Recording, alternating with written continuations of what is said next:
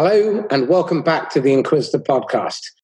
Today I have Rian Lanigan, who is a young, fast-moving, up-and-coming marketeer who has been doing amazing work within the Sandler network. He's the son of Paul Lanigan, who's a good friend of mine within Sandler. In fact, Paul was the first person I contacted within Sandler 16 years ago, before I even signed up to become a franchisee.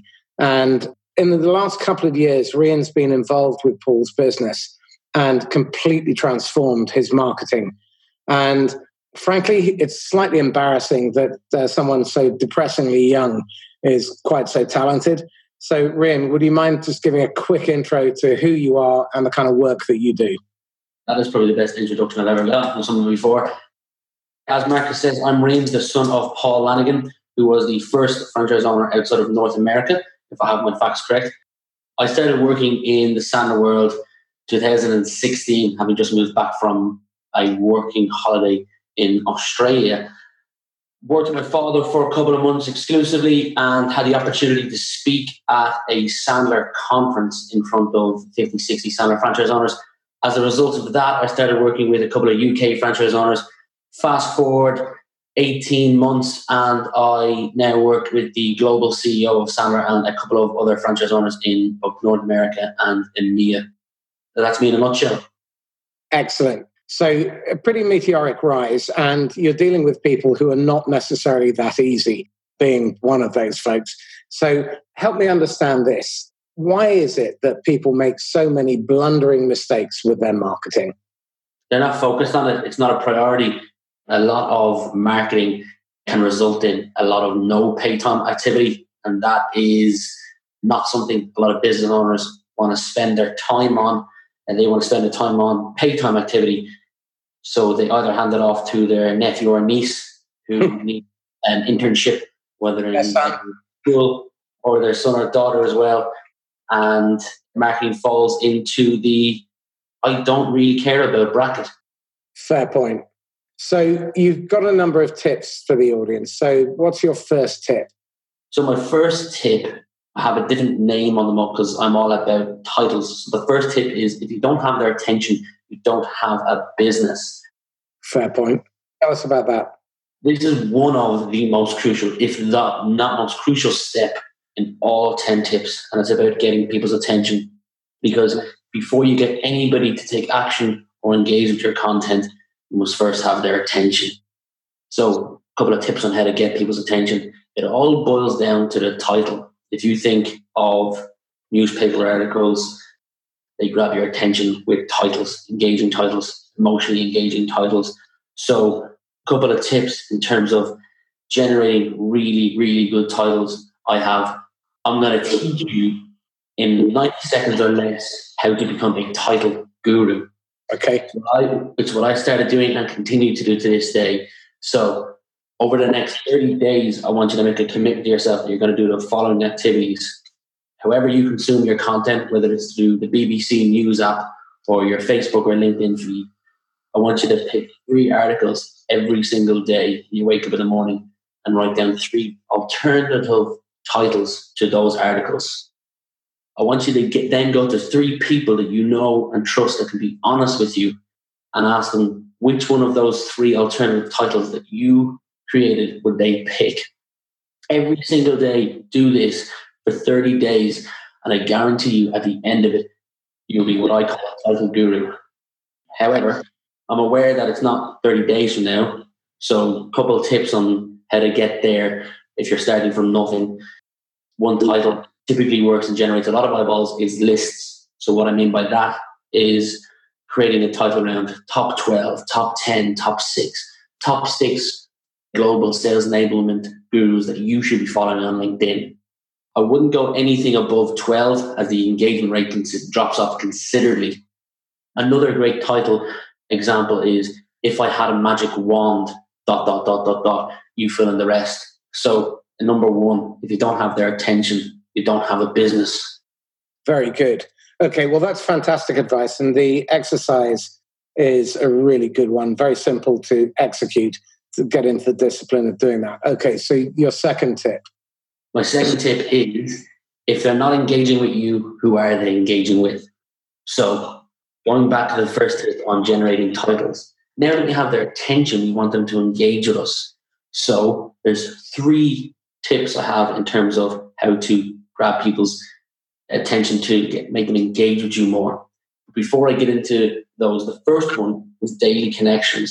So looking at LinkedIn, using LinkedIn as an example here, every single day I encourage all my clients to connect with 30 people, 30 of the right people. So a typical person that my client would like to connect with will be a business owner or a vice president of sales.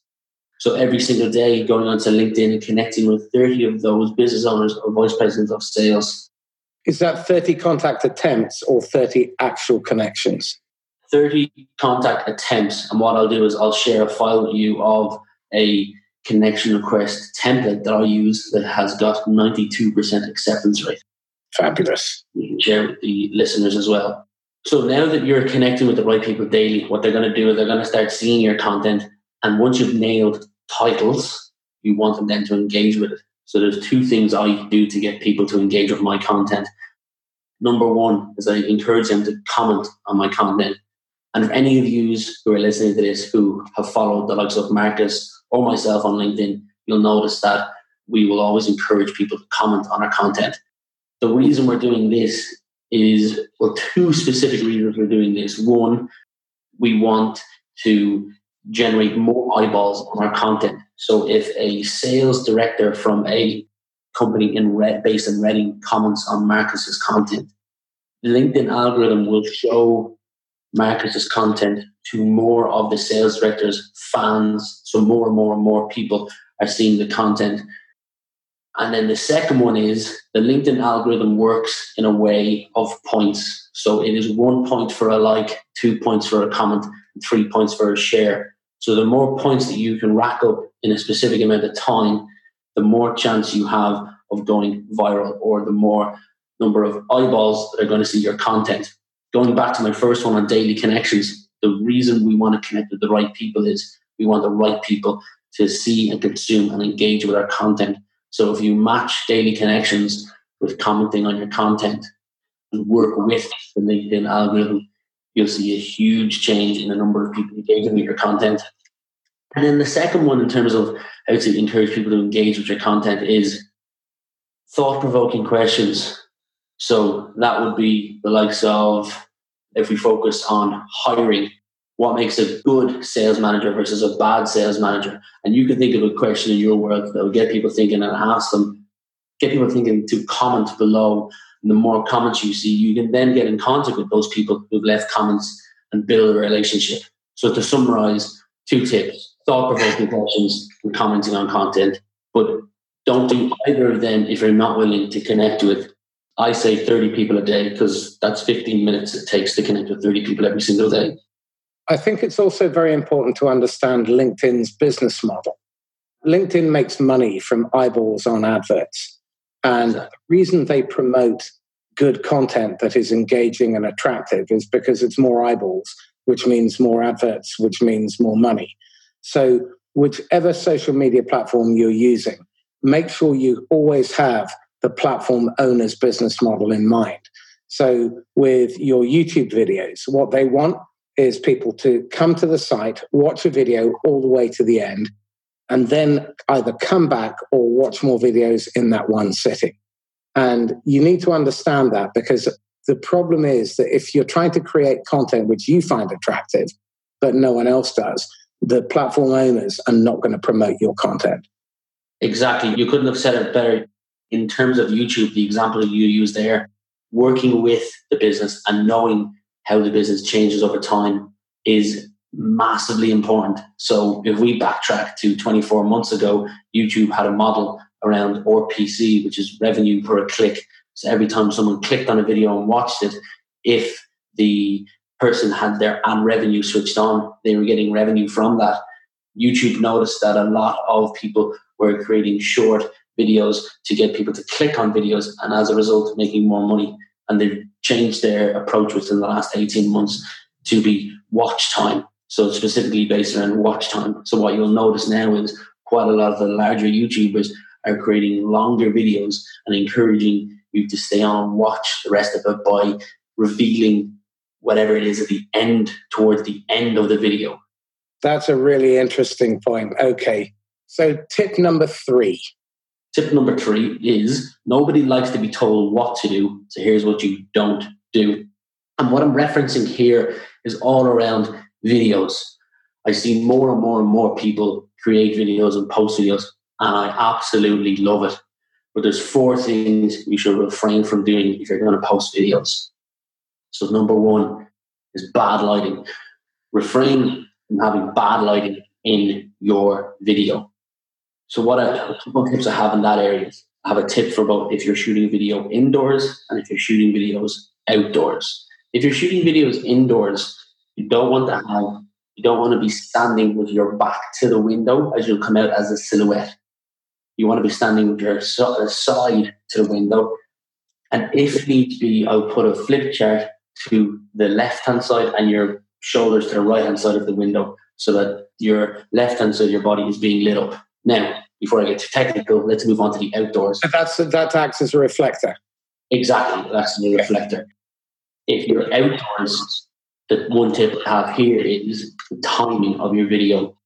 In the morning, there's a blue tint off your video, and people, without knowing how, they'll just be able to notice that you shot your video in the early morning. So the best time to shoot a video when you're outdoors is between 5:30 and 6:30 in the morning. Oh, really? Oh, wow. That's absolutely perfect if your name is Marcus Cowkey. But if your name is Rian Lanigan, I'd have been up for hours by then. If your name is Rian Lanigan and your alarm goes off at 6:45 in the morning, you've just missed the bracket. So for those who wake up at a similar time to myself, 4:30 to 5:30 in the evening, that evening light does the same thing. People believe you're up at 5:30 to 6:30. Unfortunately, I've just told everyone my secret, so everyone knows that I'm not up at that time. And the second one is bad audio. It's another reason for people to stop watching your videos, and you just don't want to give it to them. So the tip I have here is to go to your local electronics store. If you're in the UK, there's Argos is a great example. And for any US listeners, Walmart is a great example. So go Amazon, exactly. And while you're on Amazon, buy Marcus's book. If you're in sales area. Standing ovulation. So a clip-on mic costs about 30 to 40 pounds, and it will make a huge difference. You can work with any smartphone and any well-built camera. And the third tip I have in terms of what not to do when it comes to videos is don't have a shaky video. There's a couple of videos that as soon as I see, I just scroll past because I'm not a huge fan. And again, I'm not the only one on that boat. And it makes you seasick. Say that again, Marcus? It makes you feel seasick. Exactly. 2 of those videos are one, a video in a car, and the second one is someone walking, talking with their phone held out and the camera without you knowing. Your hand is not a built stabilizer. So your hand shakes, whether it's minimal or a lot compared to who you are. I would encourage you to go out to your local electronics store and buy a stabilizer. Now, if you have a camera that's 2 to 3 years old and worth about £500 or more, you have inbuilt stabilization. If not, and like myself, you use your phone, what I would encourage you to do is to buy something like the DJI Osmo Mobile. What it does, simply, it just stabilizes your videos and makes it look smooth. So yeah, avoid shaky videos as you're giving people another reason to stop watching your videos. So the fourth and final tip is don't ramble. Far too many people just open up the camera and talk for no reason whatsoever, with no call to action. So tell a story, know your beginning, know your hook line at the start, have your added value content in the middle, and have a call to action at the end. So when it comes to not rambling, the best tip I ever received was actually from my father. The Pixar movie organization. Any good movie they've ever created follows 5 steps. In the beginning, something happened because of that, and as a result of that. So think of any Pixar movie that you know. Liam Neeson, Taken is a great example that I always reference. In the beginning, what you're doing is you're setting a time and a place. Because of that, what happened? As a result of that, as a result of that. And in the end, the fourth tip is don't ramble. That's really good advice. One bit of advice I've had from my video coach is that one should also have a call to action in the middle to catch the people who aren't going to go to the end. I think that's really good advice. Completely agree. You've just given me a tip myself. Excellent. Let's go on to the fifth tip. Fourth tip. There are 3 types of people who do mastery, and them that can and them that can't. I love it. And what's the point in sending if they don't open it? So now that we've spoken about videos, we're going to move on to email marketing. So I'm going to share a couple of tips and 2 really good ones of how I have achieved a 65% email open rate on all my emails. Some of them 65%. 65%. That is outstanding. Well done. Fabulous stuff. Okay, listen up, folks. This sounds like it's going to be a good one. So the 2 tips I have here are titles and content. Let me explain. When I say titles, referencing the first point where we spoke about the importance of titles, in your subject line, it's massively important to put an engaging title to grab people's attention. So work on your titles. Do the activity of 3 titles, 3 people, 30 days, and you'll become a title guru. So nail titles. And once you have title nails, here's the bit where most people fall off. Typically, the first email anyone sends out will receive higher open rate than the follow-up, 2nd, 3rd, 4th, and 5th. How to make sure you maintain that high open rate is within the second point I'm about to make on content. If I use the example of the Sandler world, if anybody's familiar with it, there's a broad spectrum of content out there. But for most Sandler trainers, they send out a generic email that is trying to hit everyone with the one spoon or feed everyone with the one spoon. And I think you can increase your open rate by being far more specific. So what I encourage all clients to do is to take a piece of paper and to draw 3 or 4 circles and write down the 3 or 4 areas that you want to be known for. So I'll give you an example. In my client's world, it might be they want to be known by sales leaders. They want to be known by recruitment people. They want to be known by sales enablement people. So once you've discovered your 3 to 4 areas, you'll then create specific content around those areas. So rather than send out 1 monthly generic email, I would send out 3 to 4 specific emails. Go through your LinkedIn database or whatever social media platform it is. On LinkedIn, I'll share with Marcus a video on how you can download your database. And once you've downloaded it into a spreadsheet, you can categorize those people into the correct category and send them content that they want to receive. So what you're saying here is the content needs to be relevant to the niched audience that you're targeting. Exactly. When your content and your titles are correct, your email open rate will skyrocket. So I really encourage people to download their LinkedIn database, if LinkedIn is their chosen platform, and to go through that spreadsheet. Again, I'll share a video with Marcus that he can share with everyone here of how to do that. So when you download that content, does it give you the information about the job titles, the company, and all that kind of information? Gives you their name, their job title, and their company, and a couple of other bits. But those 3 are the one you want to focus on. Okay, fabulous. And presumably, you need to personalize the emails with their names. Do you use first names or second names? I use first names. Okay, excellent. So, 5th tip. So, 5th one is a big one. It's how to go viral. I call it, if greed is good, then more is better. There's 2 tips I have here.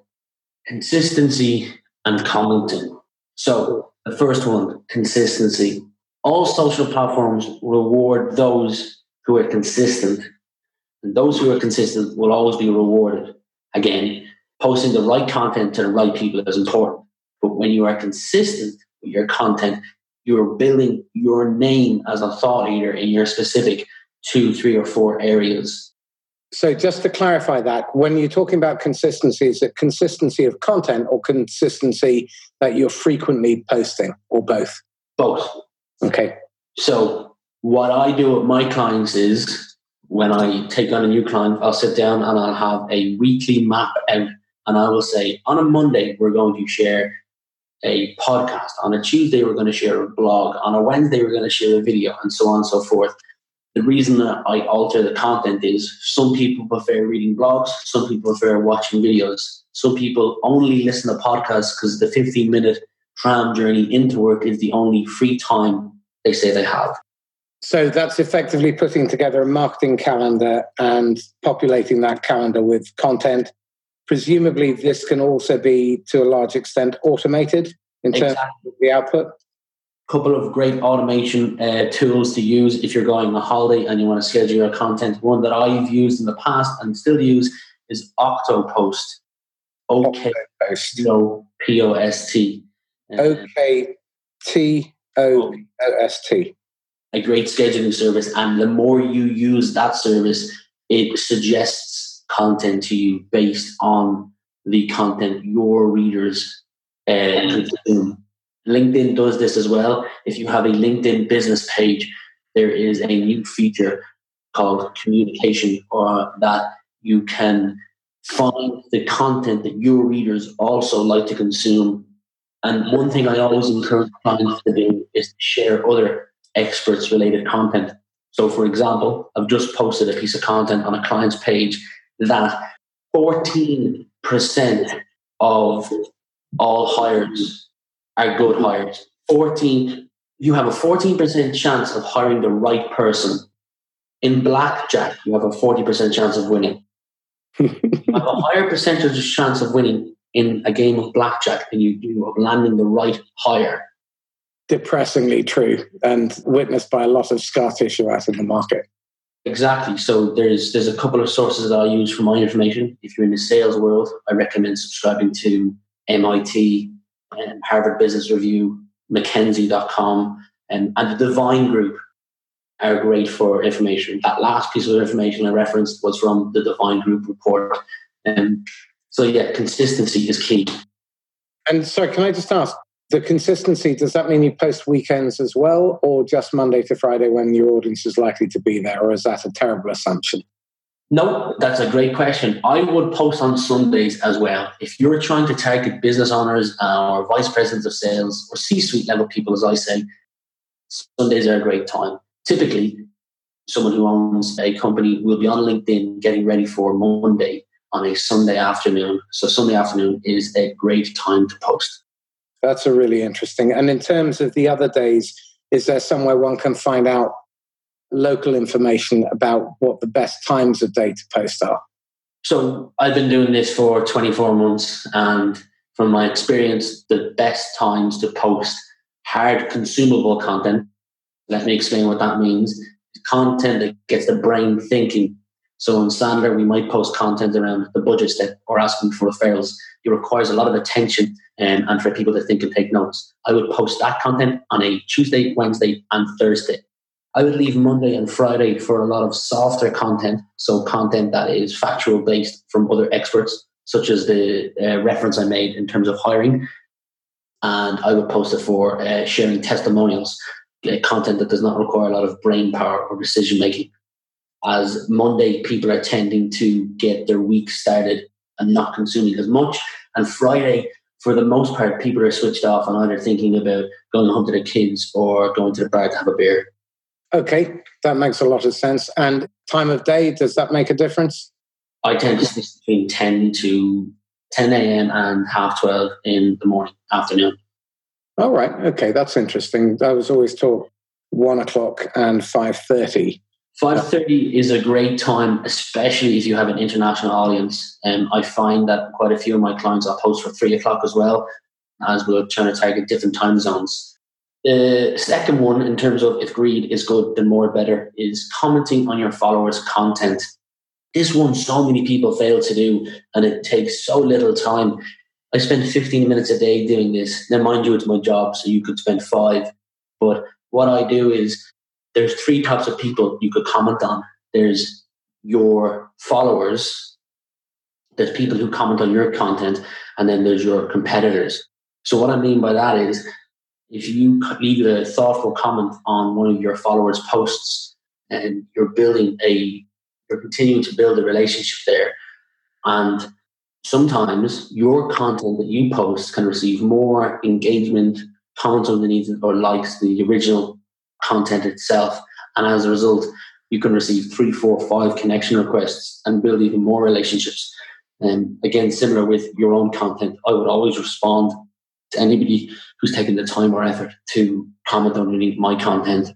And then finally, in terms of competitors' content, I would implore everyone to go onto their social profiles and follow their competitors and leave thought-provoking questions or comments underneath their competitors' content. Not every single post, but the reason being is we've had success in the past where clients have left comments on competitors' posts, as a result receive more engagement than the competitor themselves, and they've received a number of connection requests and engaged. And actually, we've closed 2 clients as a result of this. Very good. Well, W. Edward Deming, the organizational guru, said that competition is not for more share of the market, but to expand the market. And I think you've just confirmed that. Exactly. Number 6 is avoiding snafus. It's the opposite of number 5. Number 5 is how to go viral. And number 6 is what can prevent you from going viral. So 3 tips to avoid in not going viral. The first one is external links. Marcus, you referenced to this earlier on in the podcast, and it was around LinkedIn selling advertising time based on the number of minutes people spend on the platform. So let me give you an example that I see that's quite common on LinkedIn, and the same goes for Facebook and other platforms. If we copy and paste a YouTube video onto LinkedIn, share it, that's seen as an external link because it's bringing people away. Again, another example, if we copy and paste a Harvard Business Review blog and share it on LinkedIn, that is seen as an external link because it is taking people away from the platform of LinkedIn. Now, since LinkedIn are in control, they don't want people leaving their platform because that's how they make money based on view time and watch time. So they will decrease the organic reach of your post. So refrain from sharing external links. LinkedIn have made it so easy for you to do everything you need to do within the platform. So referencing the video example of YouTube, download that video from YouTube and upload it natively to LinkedIn. A great example here in the Sandler Summit, which myself and Marcus just attended in Orlando, there was a promotion video for that, and I shared the YouTube URL on a client's LinkedIn page and received 108 views on that piece of content. I changed nothing different. Same time, same day, a week later, uploaded it natively to LinkedIn, and I got 11,800 views. Wow. I just worked with the platform rather than against the platform. That makes a lot of sense. So the next one is emails. So emails posted in a status update are also seen as an external link. There's 2 reasons why I will not share my email direct in a post. Number 1, I want to avoid spam bots picking it up and my inbox being filled up with irrelevant emails. And 2, I don't want it as an external link. Anybody who follows me, they'll notice that I do include my email in posts, but I include it in a smart way. My name is Rian, so I will write my email as Rian, open bracket, AT, close bracket, Sandler, open bracket, DOT, close bracket, com. That is avoiding getting picked up by bots and avoiding the LinkedIn bugs picking it up as well and noticing it is an external link. Okay. And then finally, tagging connections. Now, I'm not saying don't tag connections. In fact, I encourage people to tag connections, but tagging numerous connections and not giving them a heads up or not having them as a colleague, if you tag irrelevant people just to increase the reach of your content, and those people aren't people who regularly interact with your content, LinkedIn will see you as trying to, what I call, growth hack, and they will, again, reduce the organic reach, or as I say, prevent you from going viral. So those are my 3 tips. So does that count also if you tag people in the comments section? Not as much, no. I would always implore, I don't have statistics of that, but I would always encourage people to build a relationship with those that they're tagging. I don't mind tagging colleagues, as I know I'll see them 3 or 4 times a year, and what helps me helps you. And then the 7th tip I have to share is called the slingshot effect. Now, I've shared how to go viral. I've shared what can prevent you from going viral. But what if I shared how you could go viral before you've even created the content or before you even post the content? So what I mean by this is I'm going to share two examples from the Sandler world. There's a podcast. We'll use Marcus's podcast that you're listening to right now as an example, the Inquisitor podcast. If I was in Marcus's shoes and I wanted to increase the number of people listening to, let's say, this podcast, what I would do is I would take a snippet of it, a 60 to 90 second snippet, and share it on my platforms that are getting engagement, and say, if you want to listen to the full podcast, comment yes below and I'll send it to you. That way, before, or if you want early access to a podcast I just recorded with Rian Lanigan, comment yes or email mkauki@sandler.com and I will send you an early access copy. People love early access copies. When I do it, I typically get 50 to 60 emails in a separate email that I've created for early access podcasts. So pre-promotion in terms of podcasts, which then when you post, you can tag those people in it. There's an example of how you can tag that's okay. And you generate more and more eyeballs on your content.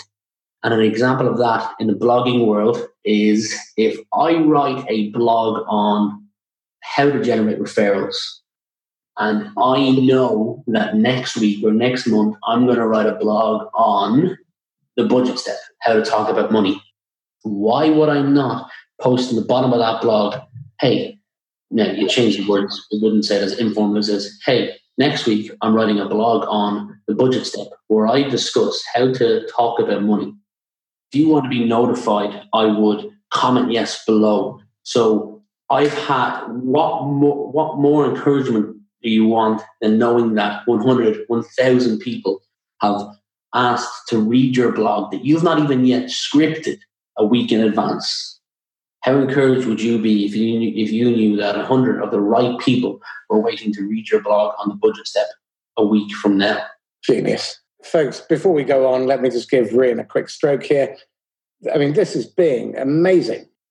I've learned so much. And I mean, over the last couple of years, you've taught me a lot, but this is just gold dust. Outstanding stuff. I know people who've been in digital marketing agencies who do the 10th of this and they get paid big bucks. So this is gold. Thank you. Thank you, Marcus. So number 8, you bring the audience, I'll bring the candy.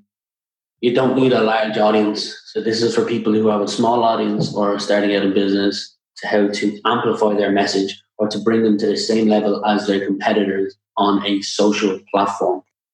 I'm going to use an English example here, seeing as this is an English podcast.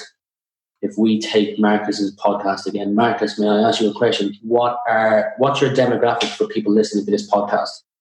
My target audience is CEOs, owners in the Southeast who are looking to scale their business at speed without losing control. So would it be fair to say that you get several hundred or 1,000 downloads for every podcast that you put out? I think that's probably optimistic at this stage, but that's where we're headed. So I'm going to be applying a load of the tips that I got today to help. So to use your podcast as an example, or use any other podcast in England that has an audience, whether it's several hundred people or several thousand people listening to, there's a way that you can leverage that. So imagine if you are the owner of a company and you're trying to target CEOs and directors. Marcus Cauchi has a podcast with several listeners to it. So if I was you, I would direct message Marcus and ask to be a guest on his podcast, provide value to Marcus. So a topic that Marcus might be interested in hearing more about is, and then once we find out what topic that Marcus is interested in hearing more about, we direct message him and ask him, can we be a guest on his podcast? So to bring it back a step, and let me explain exactly what I mean by this. We find someone that has the attention of our buyers, we approach them and we provide value to them in exchange for borrowing their audience. As a result of doing this, I've increased the client's page by over 2,000 followers in 24 hours. Wow. If I take an example of a podcast in the UK that has 600,000 monthly listeners of sales reps and sales managers, if I'm a Sandler franchise owner, it would be silly of me not to be a guest on that podcast at least once, because I'm talking to my ideal customers.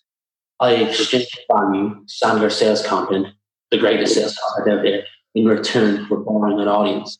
The guest is always looking for content to provide to his value, to his followers. So if I'm a Sandler franchise owner, I will be a guest on his podcast. Apply that example to your world, and if you're struggling to find out where you can find the correct podcast, Google is your best friend. Google top podcasts in Milton Keynes, top podcast in Cambridge. Direct message of how you can provide value to that podcast host in return for borrowing an audience. That makes a lot of sense. I shall be doing more of that. One final point on that is I have seen a lot of people get carried away with point number 8 and then switch off from it completely. As a business owner, you've always got to remember that the more time you spend in no paid time activity, the worse it is. So I would encourage people to limit this to once a month. If you're on a podcast that has 20,000 of the right people, once a month is absolutely fine. In fact, even once a quarter could be good enough, as you want to increase the amount of time you spend on paid time activities. As if you are on 3 or 4 a week, you'll notice the difference in your business, having been away from your business for 5 or 6 extra hours a week. In fact, to be a guest on a 1-hour podcast, I would encourage people, I would say that that's going to take 4 hours out of your day if you're the interviewee. If you're the interviewer, to do a 1-hour podcast probably takes about 8 hours of your day in total, from reading the author's book to getting the right questions ready and so on and so forth. So don't overdo point number 8. Okay, that's good advice. Point number 9, skinning the cat. What I mean by this is, and I'm talking about money here, how to generate more money with the same time and effort. So I'm going to give an example from the blogging world here.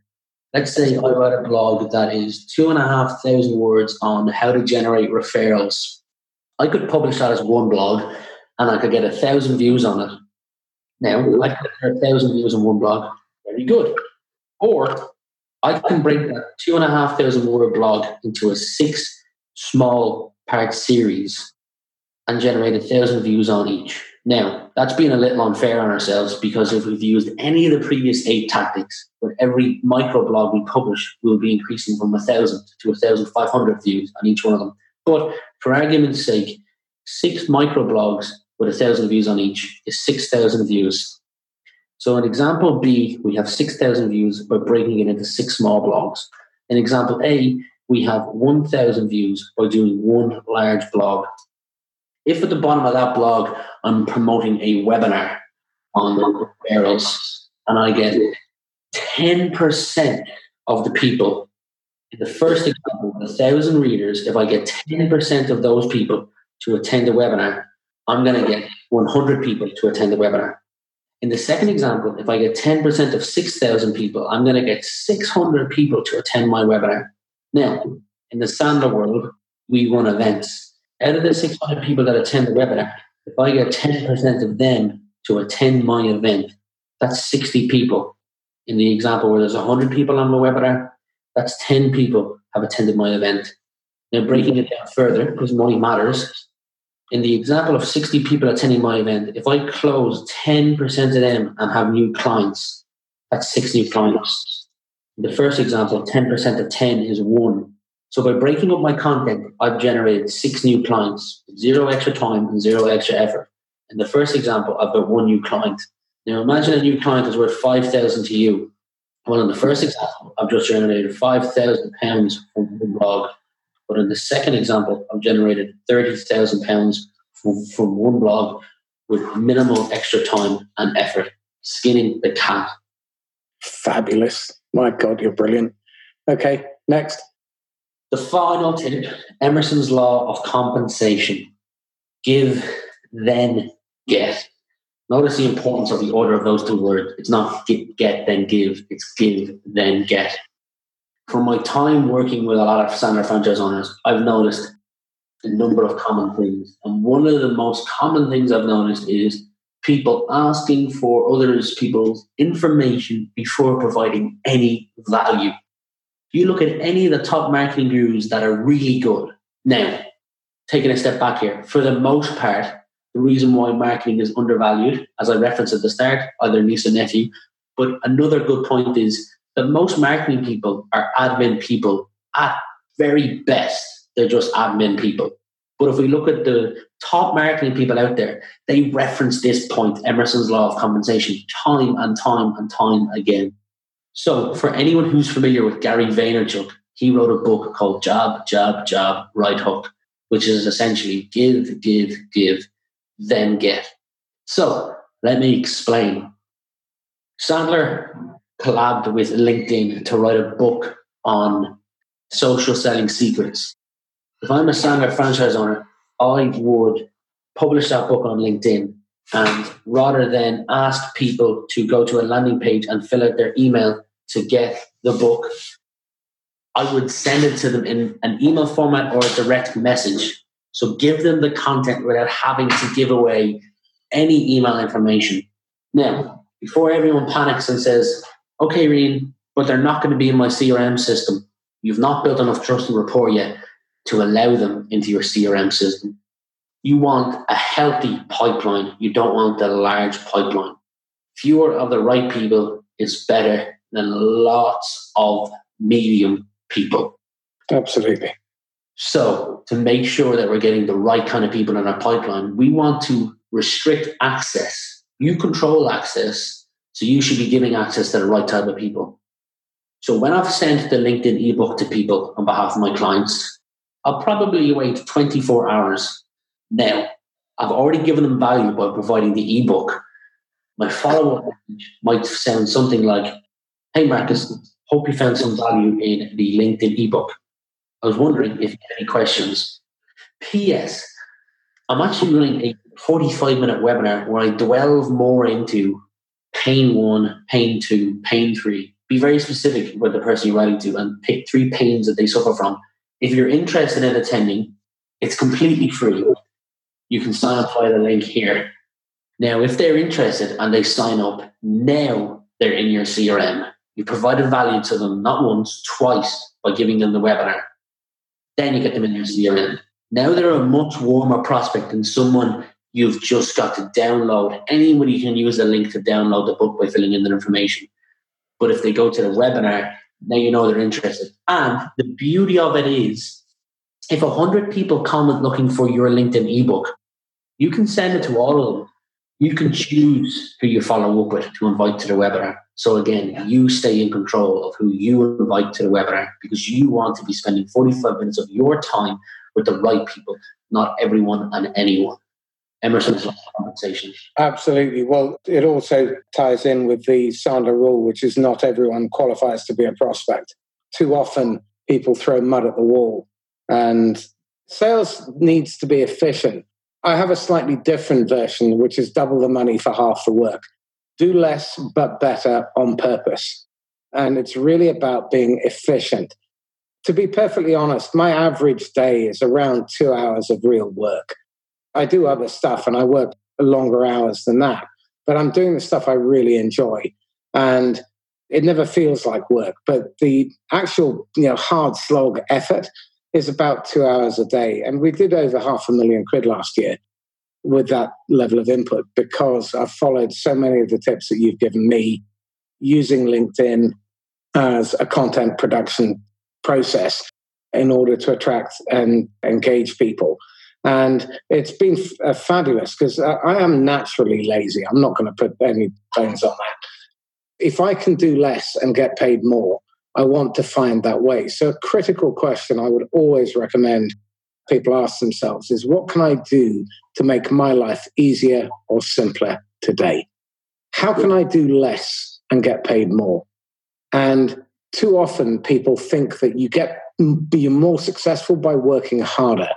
I've been selling now for 32 years, and I've got to be honest, I used to work so hard, and I'm sure it almost put me into an early grave. But now I work far, far less, get paid way, way more. And you can bypass that 32 years of scar tissue if you follow the advice that Rian's given today. Have you got any parting thoughts in terms of how to become an efficient marketeer and stop wasting your time on the wrong end of the problem?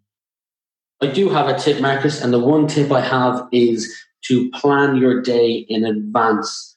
And every single night before I go to bed, I will write out the tasks that I must to get done and I would like to get done. And when I come into the office the next morning, I know everything that I have to do so that I can get all my musts done. And then if I have any free time at the end, I will get my likes to have done. And that's the way I'm most efficient. I also segment time to check my emails so that I'm not constantly checking my emails. So I have a specific time that I respond to emails on. Excellent. That's another fantastic tip. I think people tend to be wandering generalities instead of meaningful specifics. And as a result, they spend an awful lot of time doing stuff that doesn't advance them. And in doing that, what they find is that the end of the day comes and they've produced nothing. And if you always aim to finish at least 3 meaningful tasks a day, that's 15 a week, somewhere between 60 and 75 a month. And over the course of a year, that's just shy of, 700-800. That's an awful lot of activity and action that you've taken. Because what I see happen in businesses all the time is they work harder and harder, but produce nothing, and they have nothing left at the end of the day in their bank account.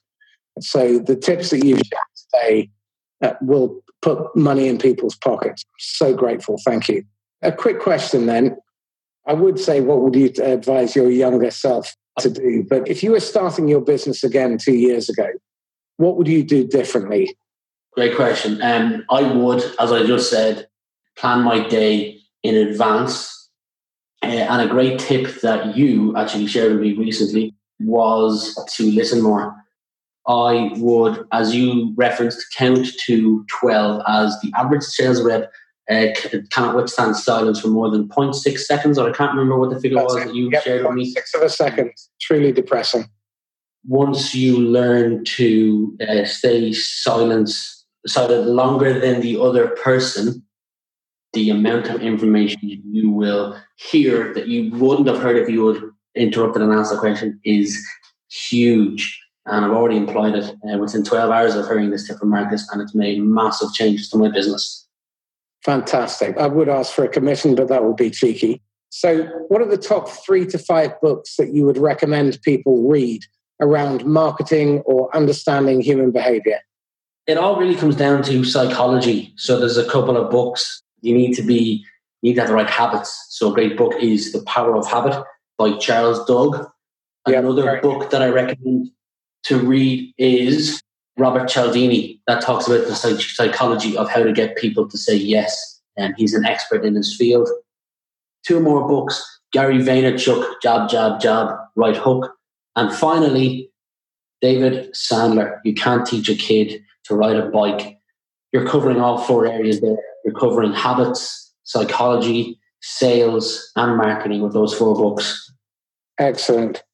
So I have to say, I think you've missed one particularly good book, which is Making Channel Sales Work, but I'll forgive you for that. Rian, thank you so much.